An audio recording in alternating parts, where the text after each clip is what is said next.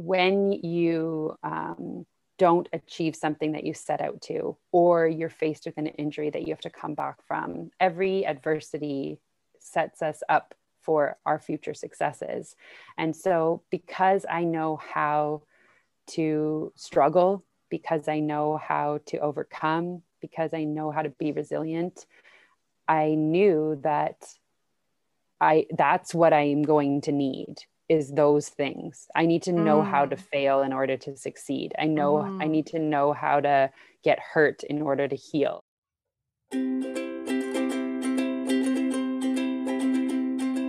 Happy March, everyone. You're probably listening sometime in March. Maybe not. Maybe it's August 2025,000. I don't know. But right now I'm recording in March of 2021. Who knows if this will last in 25,000? What kind of year number is that? I just made that up. Well, it's that kind of night, I guess, for me. Another week, another check-in to this personal time capsule I like to call Wanna Help Me FKT. And if we haven't met yet, I'm Jillian. Nice to meet you. We're 8 weeks into my first training block of this year. So what's new? Well, I decided to finally join the ST Rava, or maybe we can call it like the street rave machine, or some people pronounce it in English as Strava. Yes, I've been running for about, I want to say 7 years, and I know Strava only really started to get popular maybe 5 years ago. I would hear people talk about using Garmin Connect when I started floating around between run groups, and I use a Garmin, so I think I heard about that and I was like, nah, not really into the social media thing. I was barely on Facebook and still barely am. And I was just getting used to running with other people in real life. So I didn't really feel comfortable needing everybody to see where I run and all that. And I'm pretty minimalist when it comes to social media. So I've never hopped on to that. And people have encouraged me to get onto the ST Rava. I honestly think it just sounds cooler by calling it the ST Rava instead of Strava. Come on now. It's going to be a thing, right? ST Rava? So anyways, I finally got on, and the main reason I got on is not because whomever was egging me about it. I mean, trust me, many people have tried to encourage me or threatened to make accounts under my name and kind of just like log weird activity, I guess. Not that that wouldn't have been hilarious, but that hasn't happened. Last month, I was experiencing a bit of a slump with my kind of not sure what was happening niggle, and then visiting the physio, and then knowing I could run but still not feeling like I was reaching my potential mileage. This is a whole thing. I tend to get stuck on building mileage and being at a point where I can feel like I'm getting in good training miles in my legs, because as someone who likes to run long, I just need to feel like I'm getting that work in, and not hitting kind of like a basic mileage number makes me feel anxious that I'm just not working hard enough, I guess. So anyways, I decided to get on the ST Rava, and I'm just going to keep calling it that. And anyone who's listening who's on Strava is going to just be so confused continuously, or maybe you'll just start liking it, whatever.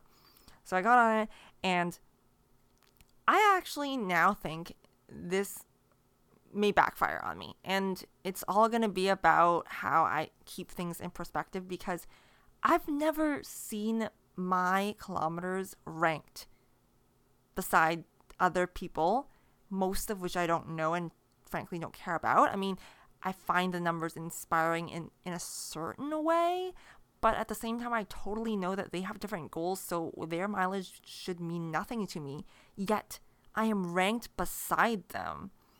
So that is like a weird mind fucking thing that I need to deal with, and I've never had to deal with that. In any run group that I run in, and we talk about, a tough run, a good run, a workout, whatever, but nobody's actually thrown around solidly, consistently, day in, day out. Oh, I ran this and that, and then just like done the math right in front of you. That's kind of like bad etiquette almost, right? In a run group, to just be flaunting your numbers, so to speak.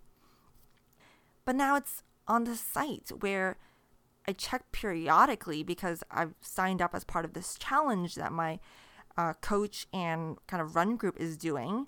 And I want to participate. I want to try to be social. I was in a slump last month. I mean, I only admitted that to myself a couple days ago before March. And then I decided, hey, stop squashing the ST Rava and just get on, try it for a bit. If you don't like it, get off. No bigs. And since the group was doing a challenge, I thought, okay, great. I'll wait for you to feel connected to the group, be an active participant of a bigger goal, which I'm totally for. But I guess I just didn't really anticipate just the visual aspect of seeing myself squashed between other people that I frankly don't know and don't need to care about and their performance. I understood that Strava was a bit of a social thing, but I guess I didn't really anticipate this performance piece affecting me, because throughout this first week of having Strava, I will admit that seeing myself ranked was both motivating and also not anxiety provoking, but it amped me up. And when I say amped, I mean, that high energy feeling that is both motivating but also kind of pushes you, right? And pushing you, and that pressure can be a good thing to some extent. Like I said, I was in a slump. That was good to push me out the door. But at the same time, it made me think that the value of my run was based on what ranking it would put me in amongst this group of strangers. I mean, within a few days, I realized, fuck that. Like, that kind of thing is not doing me any good. And I think just after a few days, I've already realized it may not be for me. I see benefits of how seeing my teammates work hard and being able to message them on that platform can be encouraging and build connections. However, just that whole, maybe it's the main page of the group, seeing myself ranked, and that implying some sort of pressure on myself, I don't like it. I think I like looking at my own page and seeing those dots that show my running, because that's very similar to how I log my runs. I use colors to designate my shoes, and I write the logged miles, and then I do a calculated total. So I like seeing those dots and the visual of the maps and stuff on my own. But that was a long rant about how I've been on Strava for less than 1 week and I'm already semi-regretting it. But, I'm going to give it at least a month so I can complete the challenge with my team. I do like the team vibe of feeling like I'm part of something greater. That being said, I also have my teammates' phone numbers and we have our own WhatsApp group. So I feel like within that, I feel a lot more value coming from it. And so I will keep participating in building connection there. So nothing anti-Strava. So now any chance of Strava ever sponsoring me for this project is out the window because I've just spent 10 minutes squashing them. Not really. I'm just saying how I feel. Anyways, one of the things that has impacted my week's mood is not just Strava. Just a few days ago, I went to see my physio and she felt that I really needed to work on my glutes before I add on mileage. And I had already planned with my coach that next week was going to be a jump up week, up to 60 kilometers a week, which is pretty basic for the type of goal I'm going after. It was a goal I was comfortable with and I was excited for because I like feeling like I'm hitting higher mileage and building up and I'm in the midst of training because I do love training. But I had a sucky run today. I just had a run where I felt like I had to bail. It wasn't a workout. I haven't been doing workouts. I've just been doing easy mileage and frankly pretty flat too. Today's run was very flat and I was hoping for an hour, so at least 10K. But then I told myself to just aim for 8 and then see how it goes. But by 6, really 5K, I was like, no, something is feeling off with my right hip. I'm not getting power when I push off. I feel like it's feeling a bit weak. And also my left knee niggle was kind of coming on. When I look back on my watch, I do see that around 5K, because I was not pushing against the wind anymore. The wind was with me at tailwind. And because that stretch was a little slight downhill, I was going a bit faster. And I think it was that sudden increase in pace. Also just the overall load from this week, because I have jumped up a bit. I think it all just, came down to that. And I was starting to feel those niggles. And I called it. At 7K I stopped. I was already back at my work. Didn't go around to do more. I messaged my coach and I'm just like, this is happening. What do you think for next week? Immediately he was like, okay, we're lowering our mileage goals. Let's just focus on strength and keep doing the easy miles and see how we do. And while I know he's right, I feel disappointed. I don't know. I feel sad. I think ultimately because I wanted to start moving forward with my training. I felt like the past 2 months have been about building strength.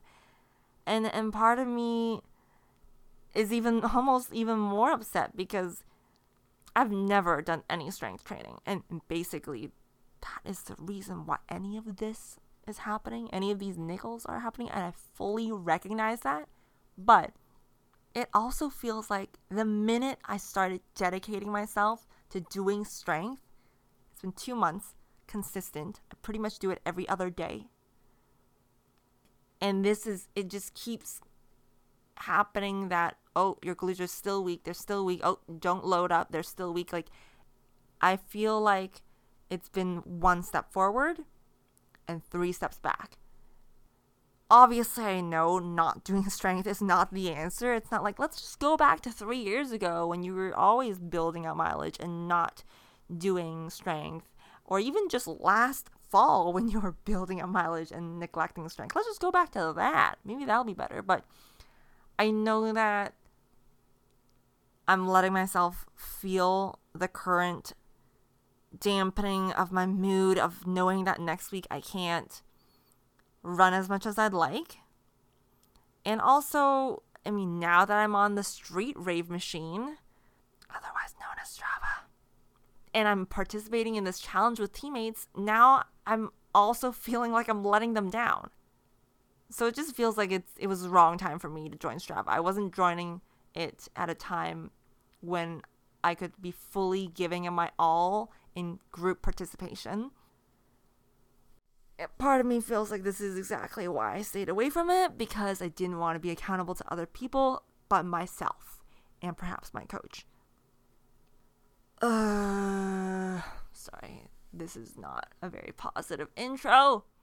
But I need to remember this because I was kind of reminding myself of my thoughts on passion versus drive and how motivation and action all goes into it. And I was, reminding myself that I can't just go around saying, I'm passionate about this project. I'm passionate about running the whole Bruce. I'm passionate about training. I can't say that without doing the work. I've become more intentional in learning and reflecting on what this work means. Work in running isn't just running. I've known that, but I haven't done it. And this year is about doing it. Part of that is strength, but what's even more important than strength training, which, God, it's just so boring, is patience. I think I neglected to remind myself that I needed to be patient because I'm in it for the long haul. I have my eyes set on a goal, the bigger picture. I need to keep all that in mind. And whether or not I hit 60 kilometers this month is, in the grand scheme of things, not a big deal. So that's my long-winded way of saying that I forgot that I needed patience for this project.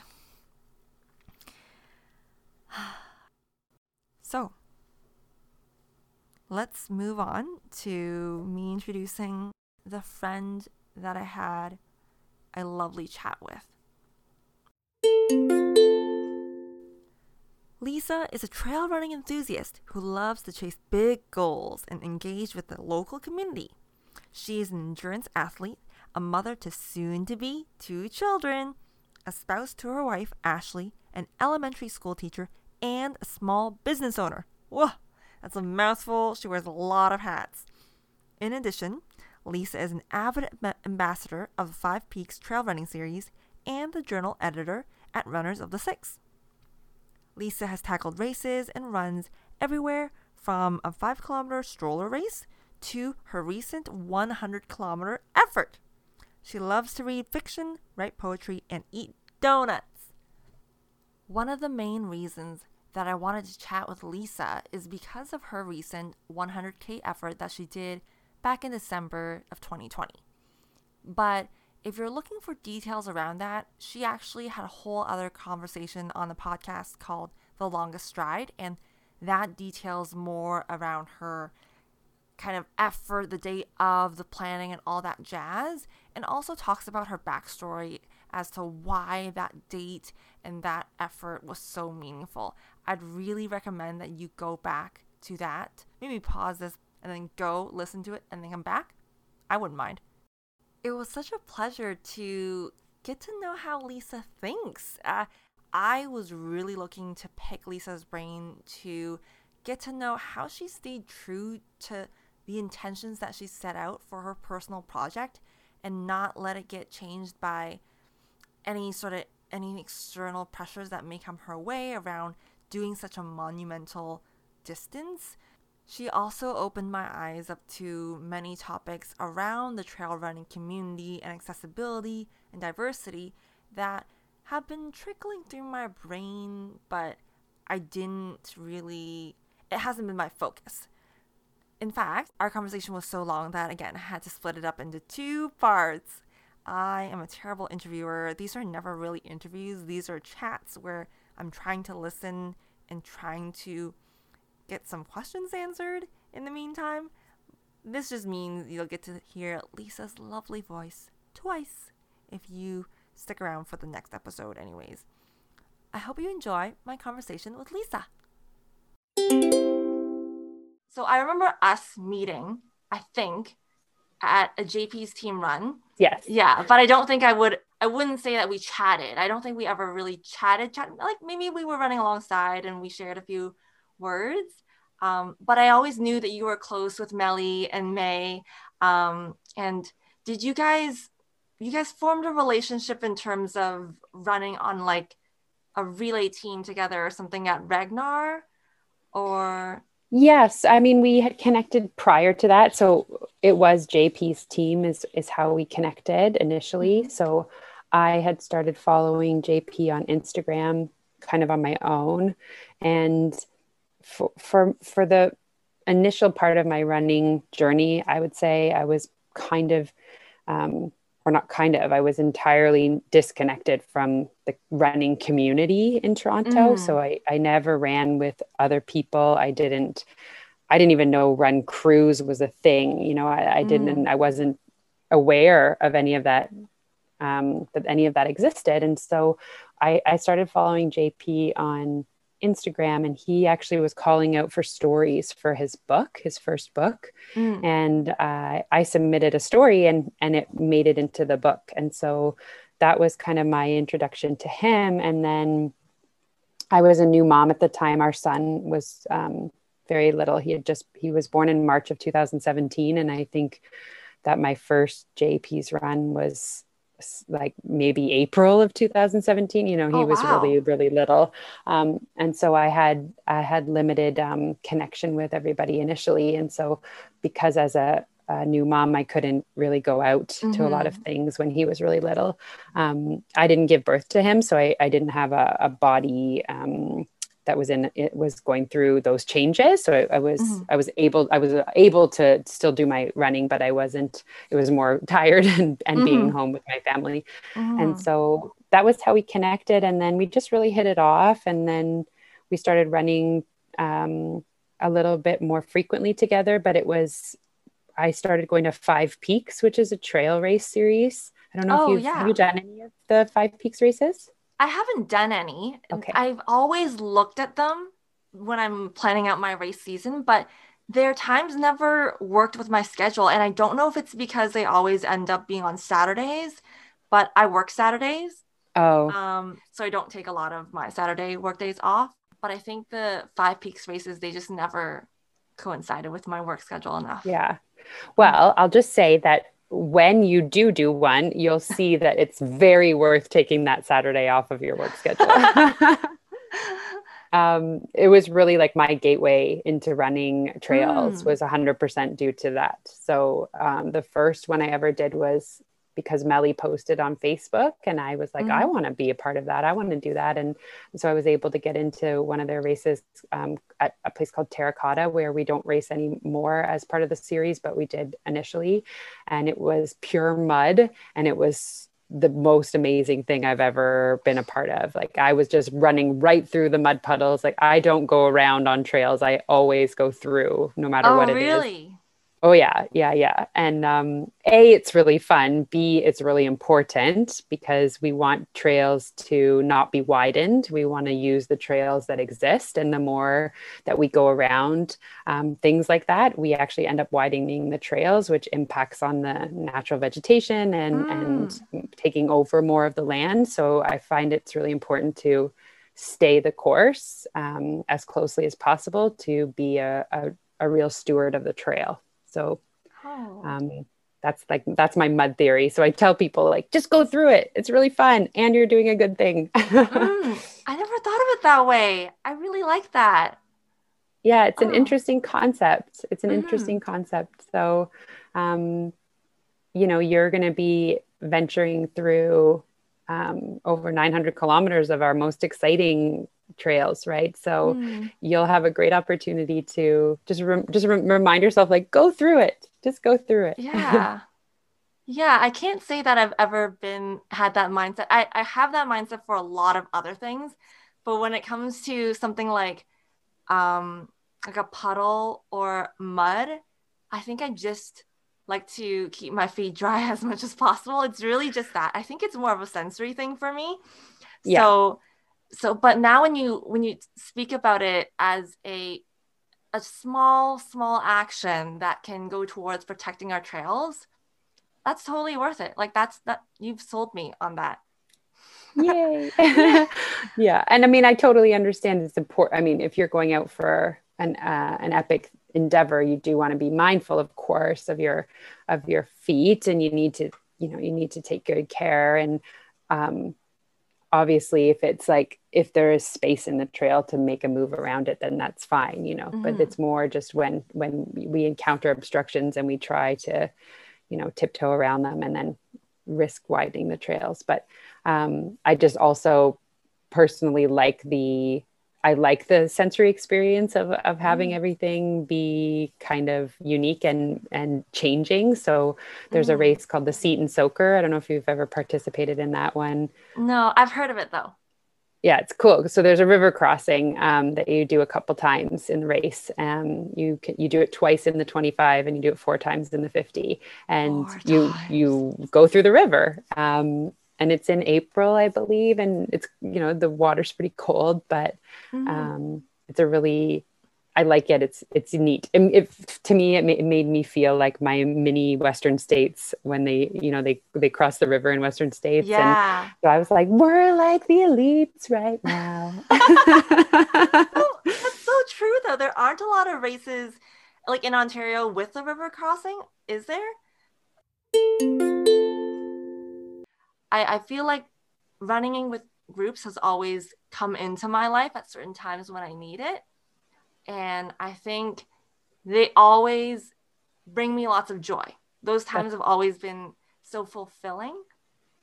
But I think with COVID, I've kind of gone more into my solo state, obviously for safety reasons primarily, but also for solitude. I think because my mind has been very distracted in the past um, summer mainly, and I find that going into the trails and choosing to be in that solitude to reflect and just hear my own thoughts has been really helpful. But I do miss groups and just like the running community in general. Yeah, for sure. Yeah. I mean, I definitely agree. It's been such a unique year, especially because as someone who does run solo more often, I get that community experience from racing, from going to the Five Peaks events. And I'm an ambassador with the Five Peaks. So I'm a big Mm. part of the day, setting up, tearing down, volunteering, doing the kids' races, doing draw, like door prize draw, that kind of thing. So it's really fun. And so I get that community experience, and then I can sink into my training, like you mentioned, for the solitude. As a parent, it's a really nice opportunity for me to be alone when I'm running. So I Mm. like the opportunity to be on my own, to be in a quiet space, to feel a bit of freedom.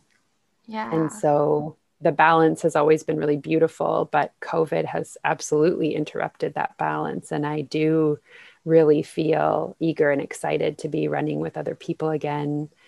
Also, I live in Toronto, not quite downtown, but I would still call it downtown. Mm-hmm.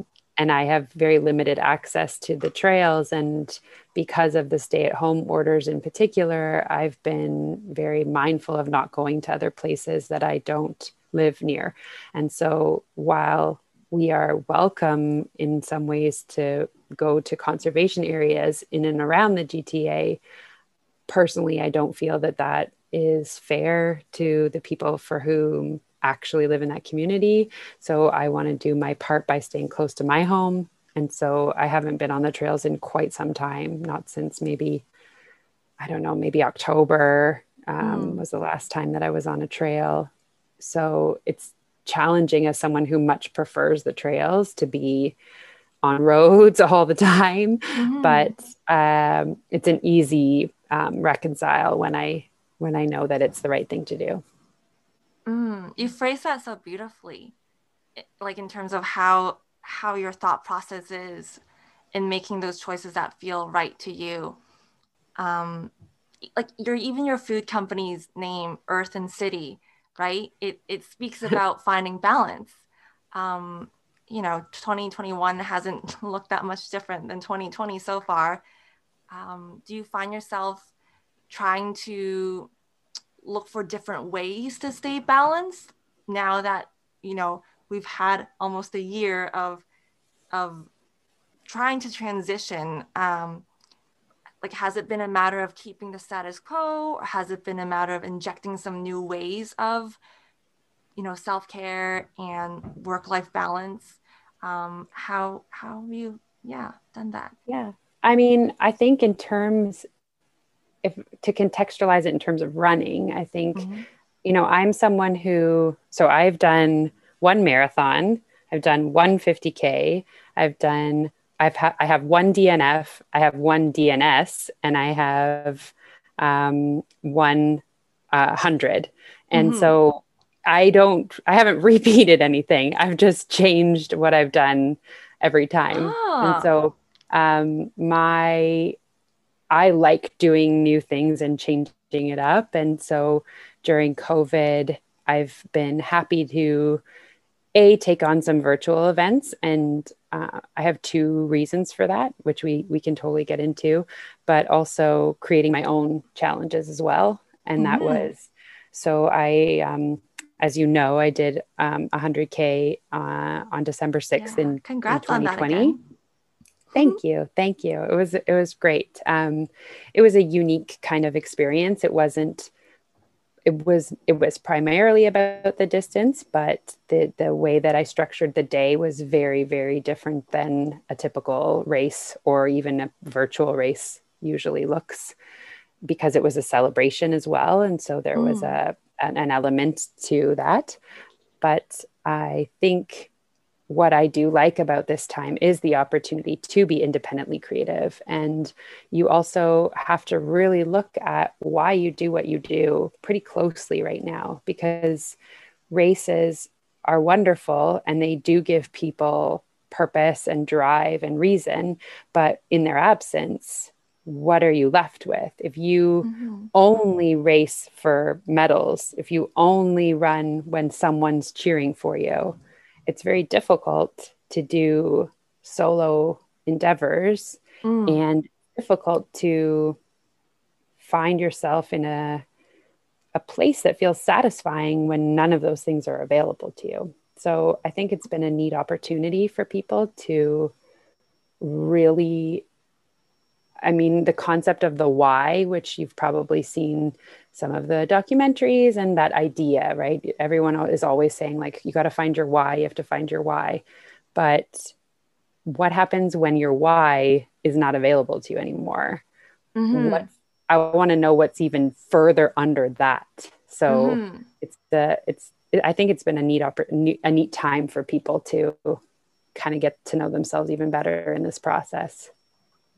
Yeah, what you said really resonates with me because, I mean, I'd love to hear your reasons for participating in virtual races, because for me, I found that when I started seeing them pop up, I just couldn't take to them because I've actually never been too big on races, to be honest.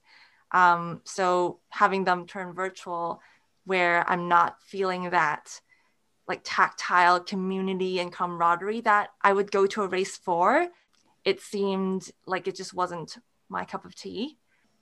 But I can understand why there are reasons people would use a virtual event as motivation or even just as a way to give back to the local community. You know, if we want to see them when we're back into in-person, they need our support right now so that they can stand up tall for us when we're back together. I think I'm intrinsically motivated enough to do my own training and to get in like the weekly mileage and feel good about doing it for myself and kind of writing it in my good old journal on pen and paper, that sort of thing. So I wouldn't use that for purely motivation is what I'm saying. Yeah. Yeah. And I can definitely relate to that. I'm the same way. I don't do a ton of races and I don't,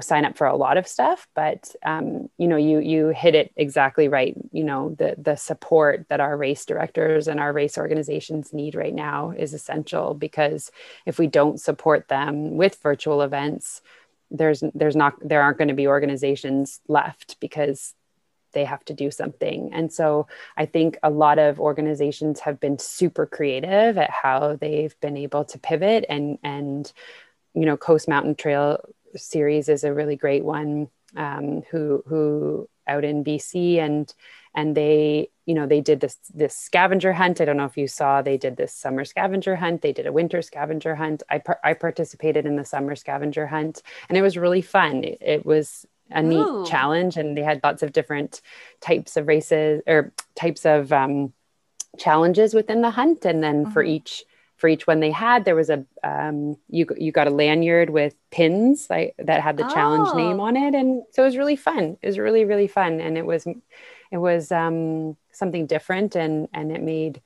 the day-to-day training kind of exciting and different. I also participated in the Great Virtual Race Across Tennessee, which was put on by Lazarus Lake, who is the brainchild behind the Barkley Marathons. If you're familiar, I would assume probably with that whole, I don't know what you call it, conglomerate. So for me, participating in the Five Peaks virtual event was easy because that's my people and that's my crew. And of course I want to support them in as many ways as possible.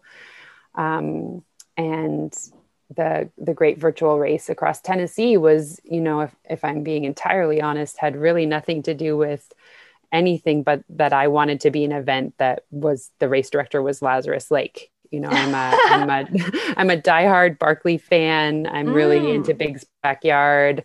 I loved following LazCon, where he walked across the US, and, he's a fascinating individual, and the opportunity to sort of have my name in a race that he was the director of was just felt like a once in a lifetime opportunity. It's taking place again this year and I'm not doing it. So, I know why I did it last year, and Yeah. it was an incredible experience. And I will continue to support local race directors and race organizations through their virtual events so that we can have them in person when they're back. So I think Mm-hmm. it's really important. At first I hated it. I was like, this is ridiculous. I don't want you to offer me a virtual event. Just like, let's just refund it or roll it over to next year. What are we doing? Because, Mm-hmm. sometimes we get really caught up in our initial response to something and we forget to think critically about why these things might be happening the way they're happening. And when you start to pull back the veil, you can see, okay, of course, it's the same way that I needed more people or wanted more people to order online from my food business because we lost all of our farmers markets, which is where we predominantly sell our food. And so it was a huge Mm. blow to lose all of that. And our company would have gone under if folks didn't order from us and didn't continue to support us in the way that they did. So it's the same thing with racing. So Mm.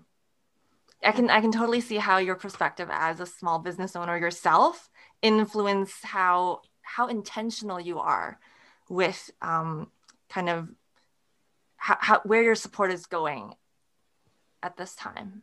Yeah, for sure. And I mean, the not to go back to the Tennessee thing, but Tennessee is neither here nor there to me, as as a person. But it was I mean, it really was one of the most amazing things I've ever done, and I walked most of it. I didn't run Mm. most of it, and that was due to an injury that happened in June of last year. Um, I was going to say an unexpected injury, as if we're all expecting them. However, if we're all honest, usually you can tell when something is brewing. It's not that often that out of nowhere you get Yeah. injured. Mm-hmm. But it was an injury I wasn't.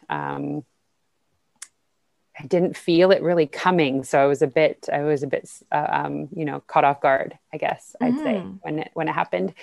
And so I Huh. found myself kind of out of running for a chunk of most of the second half of June. I didn't run at all. And then in Okay. July, I started walking and was humbled at how much effort it takes to walk long distances. It is Mm-hmm. remarkably difficult. And over the course of the summer, I was able to weave running back in like 100 meters every K, 1 minute every 20, that very, very gradual increase in adding the running into the fold. And I was very worried I wasn't going to be able to finish the Tennessee race Yeah. at one point I had, oh gosh, I think I had to do like, I was up to maybe 15K a day was what was needed to make it. And Okay. the initial race was just over 8K a day was what it would take Oh, okay.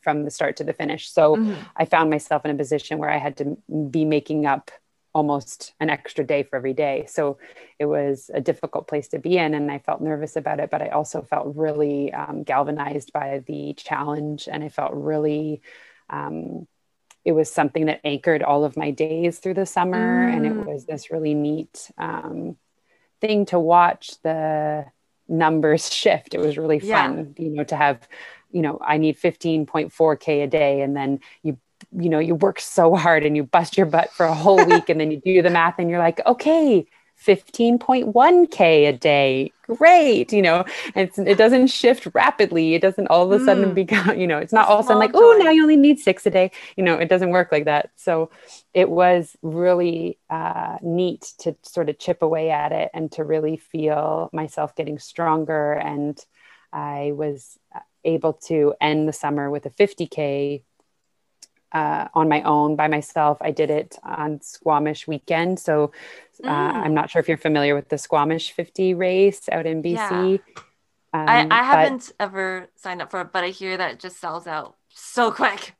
yeah, rapid pace. Yes. So in 2018, I did the 50K there. And then in 2019, I was there as a crew member for my friend doing the 50 miler and Oh, also wow. volunteering.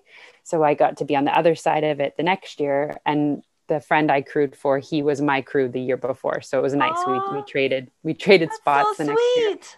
It was great. It was really nice to have him do that for me and then get to do that for him. And then 2020, I was signed up for the 50 miler. And of course, we know that that got canceled, and it got canceled very early into the process. So they were one of the earliest cancelers, if you will, of races. And, you know, it was pretty startling to be in April and realize that a race in August wasn't going to happen. It definitely spoke to the severity of the situation and what we were dealing with. This wasn't something that was going to blow over anytime soon. So when the 2020 race got canceled, I wanted to do something to celebrate what would have been that weekend. And so because my training had gone so well through the summer, I knew that I was in definitely in good shape to do a 50K in August. So did a 50K on the weekend that would have been Squamish as my little celebratory experience. And that was really fun. And then I intended to not necessarily do anything else. And then that sounds so funny. Now that I think back, I told him not to do anything. I was like, okay, last words. Yeah. And then when I realized that COVID was continuing and was going to be still very much a thing all through the rest of the year, I had a significant anniversary from a surgery that I went through on December 6, 2010. So I wanted to celebrate my 10-year anniversary, and I wanted to have a party. I wanted to have a really big party with lots of friends. I wanted to be dancing and food and drinks. And I wanted it to just be this, like a huge hurrah. And it was very clear that that wasn't going to be possible. And so it was probably very early in September. I just called my coach and I said, what do you think about 100K on December 6th? And she sort of, took a deep breath, and she's used to me wanting to do fun and different things. And she was like, okay. So I'd finished the 50K. I took the, compulsory 2 weeks off or whatever following the 50, and then was starting to move my body again. And I just felt it in my bones that I could do it. I knew that I could do it. I knew that if I can walk 50K, and I mean, I walk pretty fast. So I think my fast. And so I do a lot of run walk combo now. I never used to do that. That wasn't something that I did before. That's what I learned this past summer for the Tennessee thing. It really taught me so much about the value of it. And so I felt confident that if I could do 50K in 7.5 hours with a very limited run walk combo, it was mostly walking. I thought, well, I can do 100K in 24 hours. So that was kind of like what I had I knew it was within reach. I knew it was going to be difficult to train for it with going back to school as a teacher and doing and teaching during COVID and just the layers of all of that and, having a kiddo at home. And so I knew it would be tricky, but my wife's really supportive, and she knows that it was something that really mattered to me, was doing something epic in celebration of this anniversary. And so with her support and with her willingness to say goodbye to me so many days on the weekends and see you in many, many hours, I was able to do it. And it couldn't have gone better, to be honest. It was, it took me just over 15 hours in total elapsed time. And it was about 13 hours and 45 minutes of actual moving time, because they took a lot of aid station kind of breaks. Yeah. Wow. Yeah. There's a couple of things I want to ask you about now that you brought up your 100K effort. And I know you've talked at length about it in the Longest Stride podcast, which I did listen to. And there are a lot of details there in terms of your planning, your route planning. I found that really interesting, that you definitely did not take a traditional, let's make a loop or something that I just repeat for simplicity's sake. You made it very meaningful for yourself, finding people to be there at certain times for you, and the fact that you made it accessible to them because you had so much walking involved, which, you know, that was just how you imagined it to be and you created it. You didn't try to make it anything else, you know, like you still kept it your thing. Like just because other people may imagine 100K to look like, I don't know, all running, you didn't think about that at all. Like you made it really your celebration. You spoke about feeling it in your bones that you could do it. Now going from 50 to 100 is still double. How did you, is there some sort of, I guess I want to know more about this feeling that you have in your bones, because I wonder if I've felt that before too, and haven't had the language to encapsulate it and verbalize it. Because I think there's something to be said about a gut reaction or a gut instinct. But is that the same as desiring something so much that you feel it in your bones, or you know that you can and you will, like just this like sheer belief? Yeah. I mean, I think what I also have is a very strong willingness to accept whatever happens. So when I say that I knew in my bones I could do it, I also don't measure myself by whether I do or I don't. So when I went to do my first 50K ever was the one in BC in Squamish. So, you know, I didn't choose a flat situation. I chose an incredibly mountainous 50K to tackle as my very first. It's very hard to train for that kind of hill climbing and descending in Ontario. We know that. But I trusted my coach. I trusted in my training. I believed in my mental capacity to do it. And I hoped that my physical was prepared. And I didn't know what was going to happen that day. And it went well.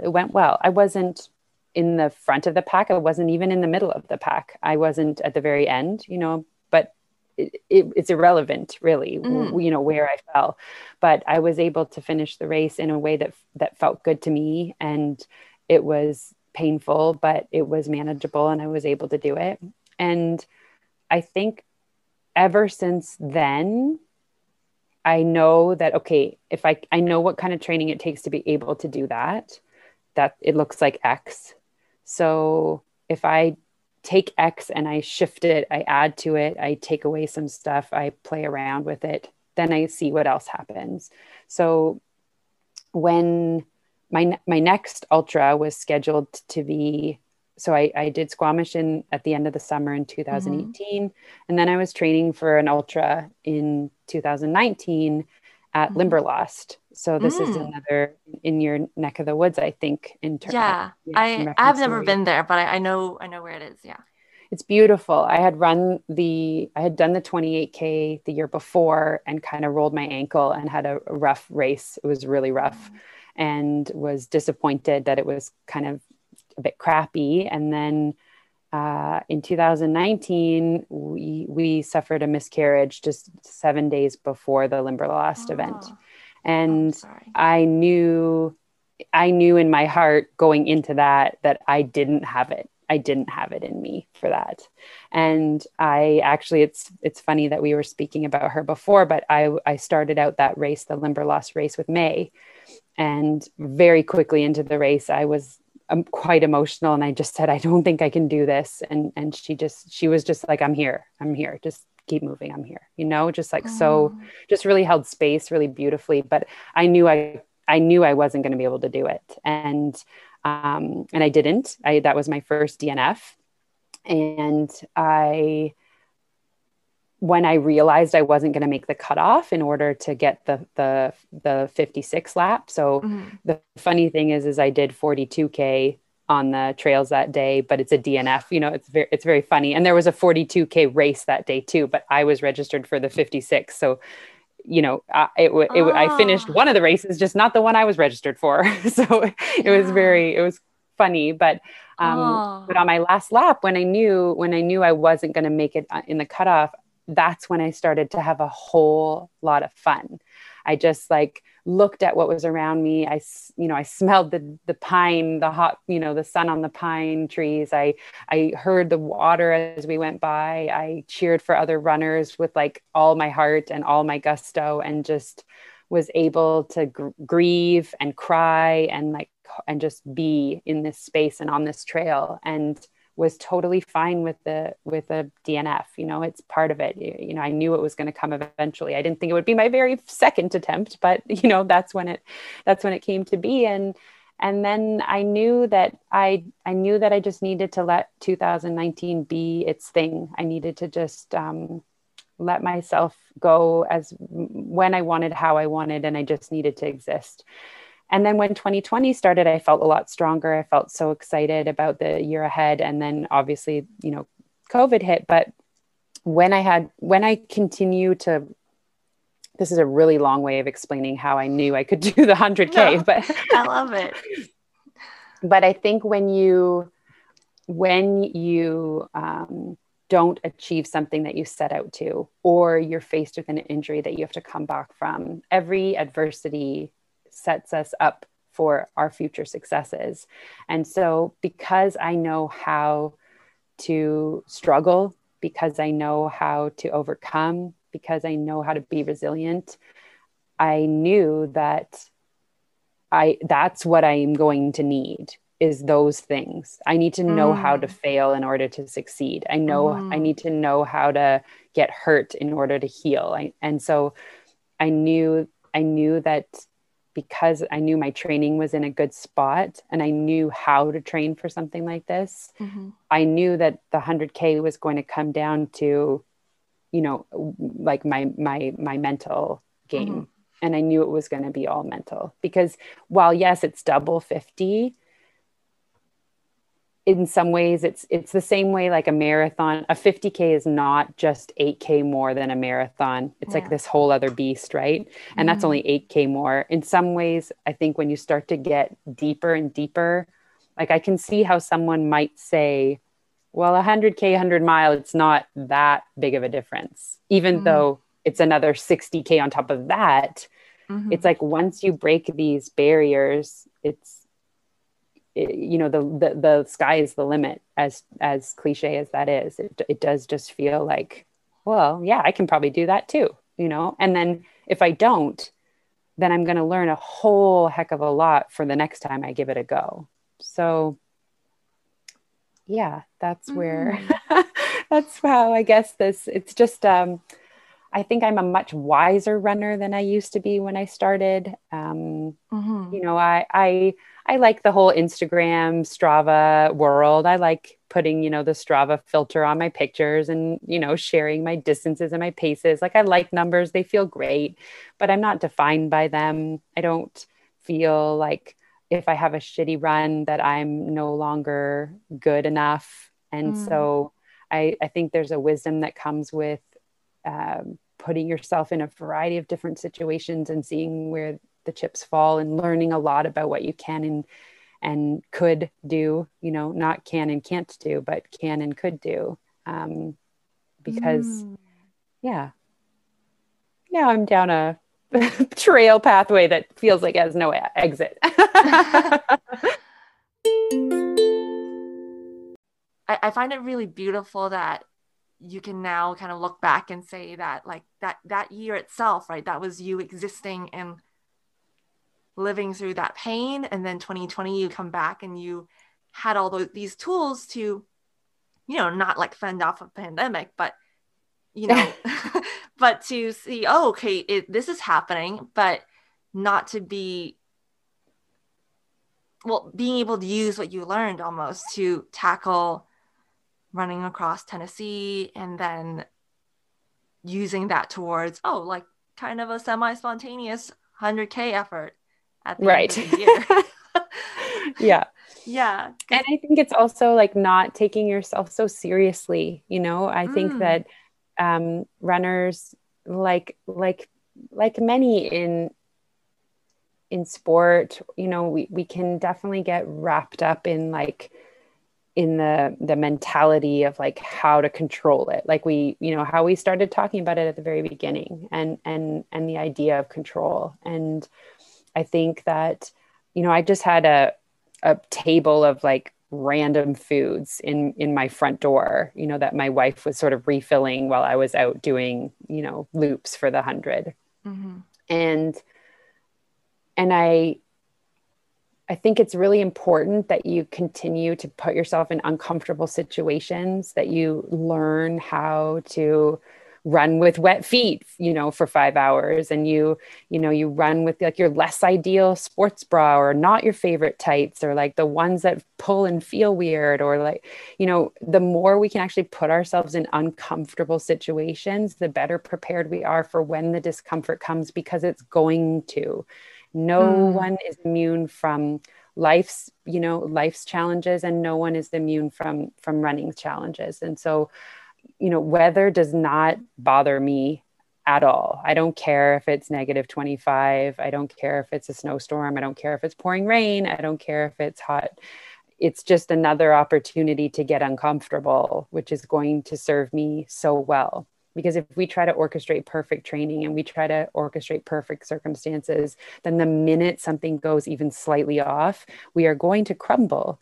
And the thing mm, about distance, especially ultra distances, is you cannot possibly control for all of the things that are going to happen.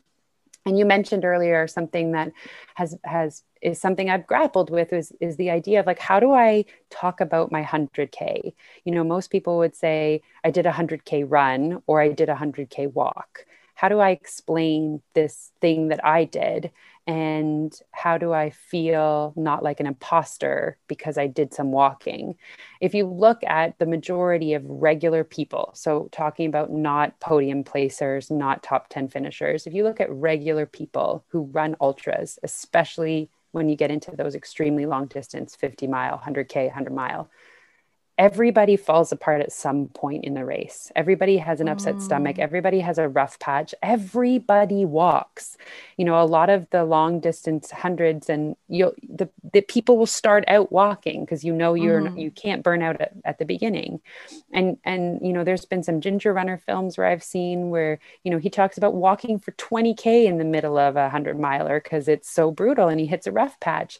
But nobody at the end of that says, well, that person didn't run 100K, they walked it. Nobody says that. They Mm-hmm. say, oh my God, you ran 100K, you're amazing. I intentionally walked throughout mine to set up an experience that A, was inclusive to people that mattered to me, and B, Mm-hmm. was reflective of my training. Mm-hmm. I think that it's interesting because I definitely had to feel a bit of, what will people think? It wasn't like a real 100. It Mm-hmm. wasn't, but I moved for 100 kilometers, and that's all that really matters. And it didn't get uncomfortable until very late in the day. And it just happened to Mm-hmm. be a great day for a variety of reasons. I don't really have an explanation for why it didn't really start getting uncomfortable till 85K. That from like a mindset perspective, that's Mm-hmm. absurd. Like, when I Mm-hmm. tell people, I wasn't really uncomfortable till 85K, they're like, you weren't uncomfortable till 85K, Yeah. but the Wow. next time I do 100K, maybe it's going to suck from 30 to 60. You just Mm-hmm. don't know. But if you practice being uncomfortable, and I know one of your questions, Jillian, was about like, what do I think you need to know um, for your endeavor, for the FKT? The whole point of what, this endeavor that you're on right now is, I recommend you just get as uncomfortable as you can, as often as you can, because I think that's what is going to serve you the best. That's a lot of I wanted to say homework. I'm trying to find the right word. That's a really hard thing to ask somebody to say. I just want you to get hella uncomfortable. Yeah. from now until then. When is then? Well, up to you. Yeah. I But know it's a tall order. It's a yeah, tall order. I think I've come to terms with the fact that I do as much planning as I can so that I can allow my brain to have enough brain space so that come the effort, I can be as flexible and I can handle the the discomfort of those unpredictable things because I've got some of the more like basic or some things that I could figured out. Yeah, and and absolutely. and so it's my coping mechanism. It's my coping mechanism to start. And right now, this whole situation, it has nothing to do with you, but like even just recording conversations that I'm having that are meant to be like semi-private with people that I know slash don't know slash know through somebody else, and then wrapping it up into a package. I mean, and I'm learning a lot throughout the process. Like I love the learning, but then presenting it into the interweb space where people can supposedly look it up, like that's daunting to me. Not because I don't think it's because I care about that stranger, but it's because it just makes it so much like bigger. Like it doesn't need to be any bigger. It's already really big in my head, and I don't need other people, coming at me and telling me like, oh, that's like really big. Like, oh, don't you worry. I know it's really big. I only think about it every other hour, or whatever it is. I didn't know this when I started this podcast, but I think this is repeatedly putting me into somewhat of an uncomfortable position. And then obviously there will be other training things too, right?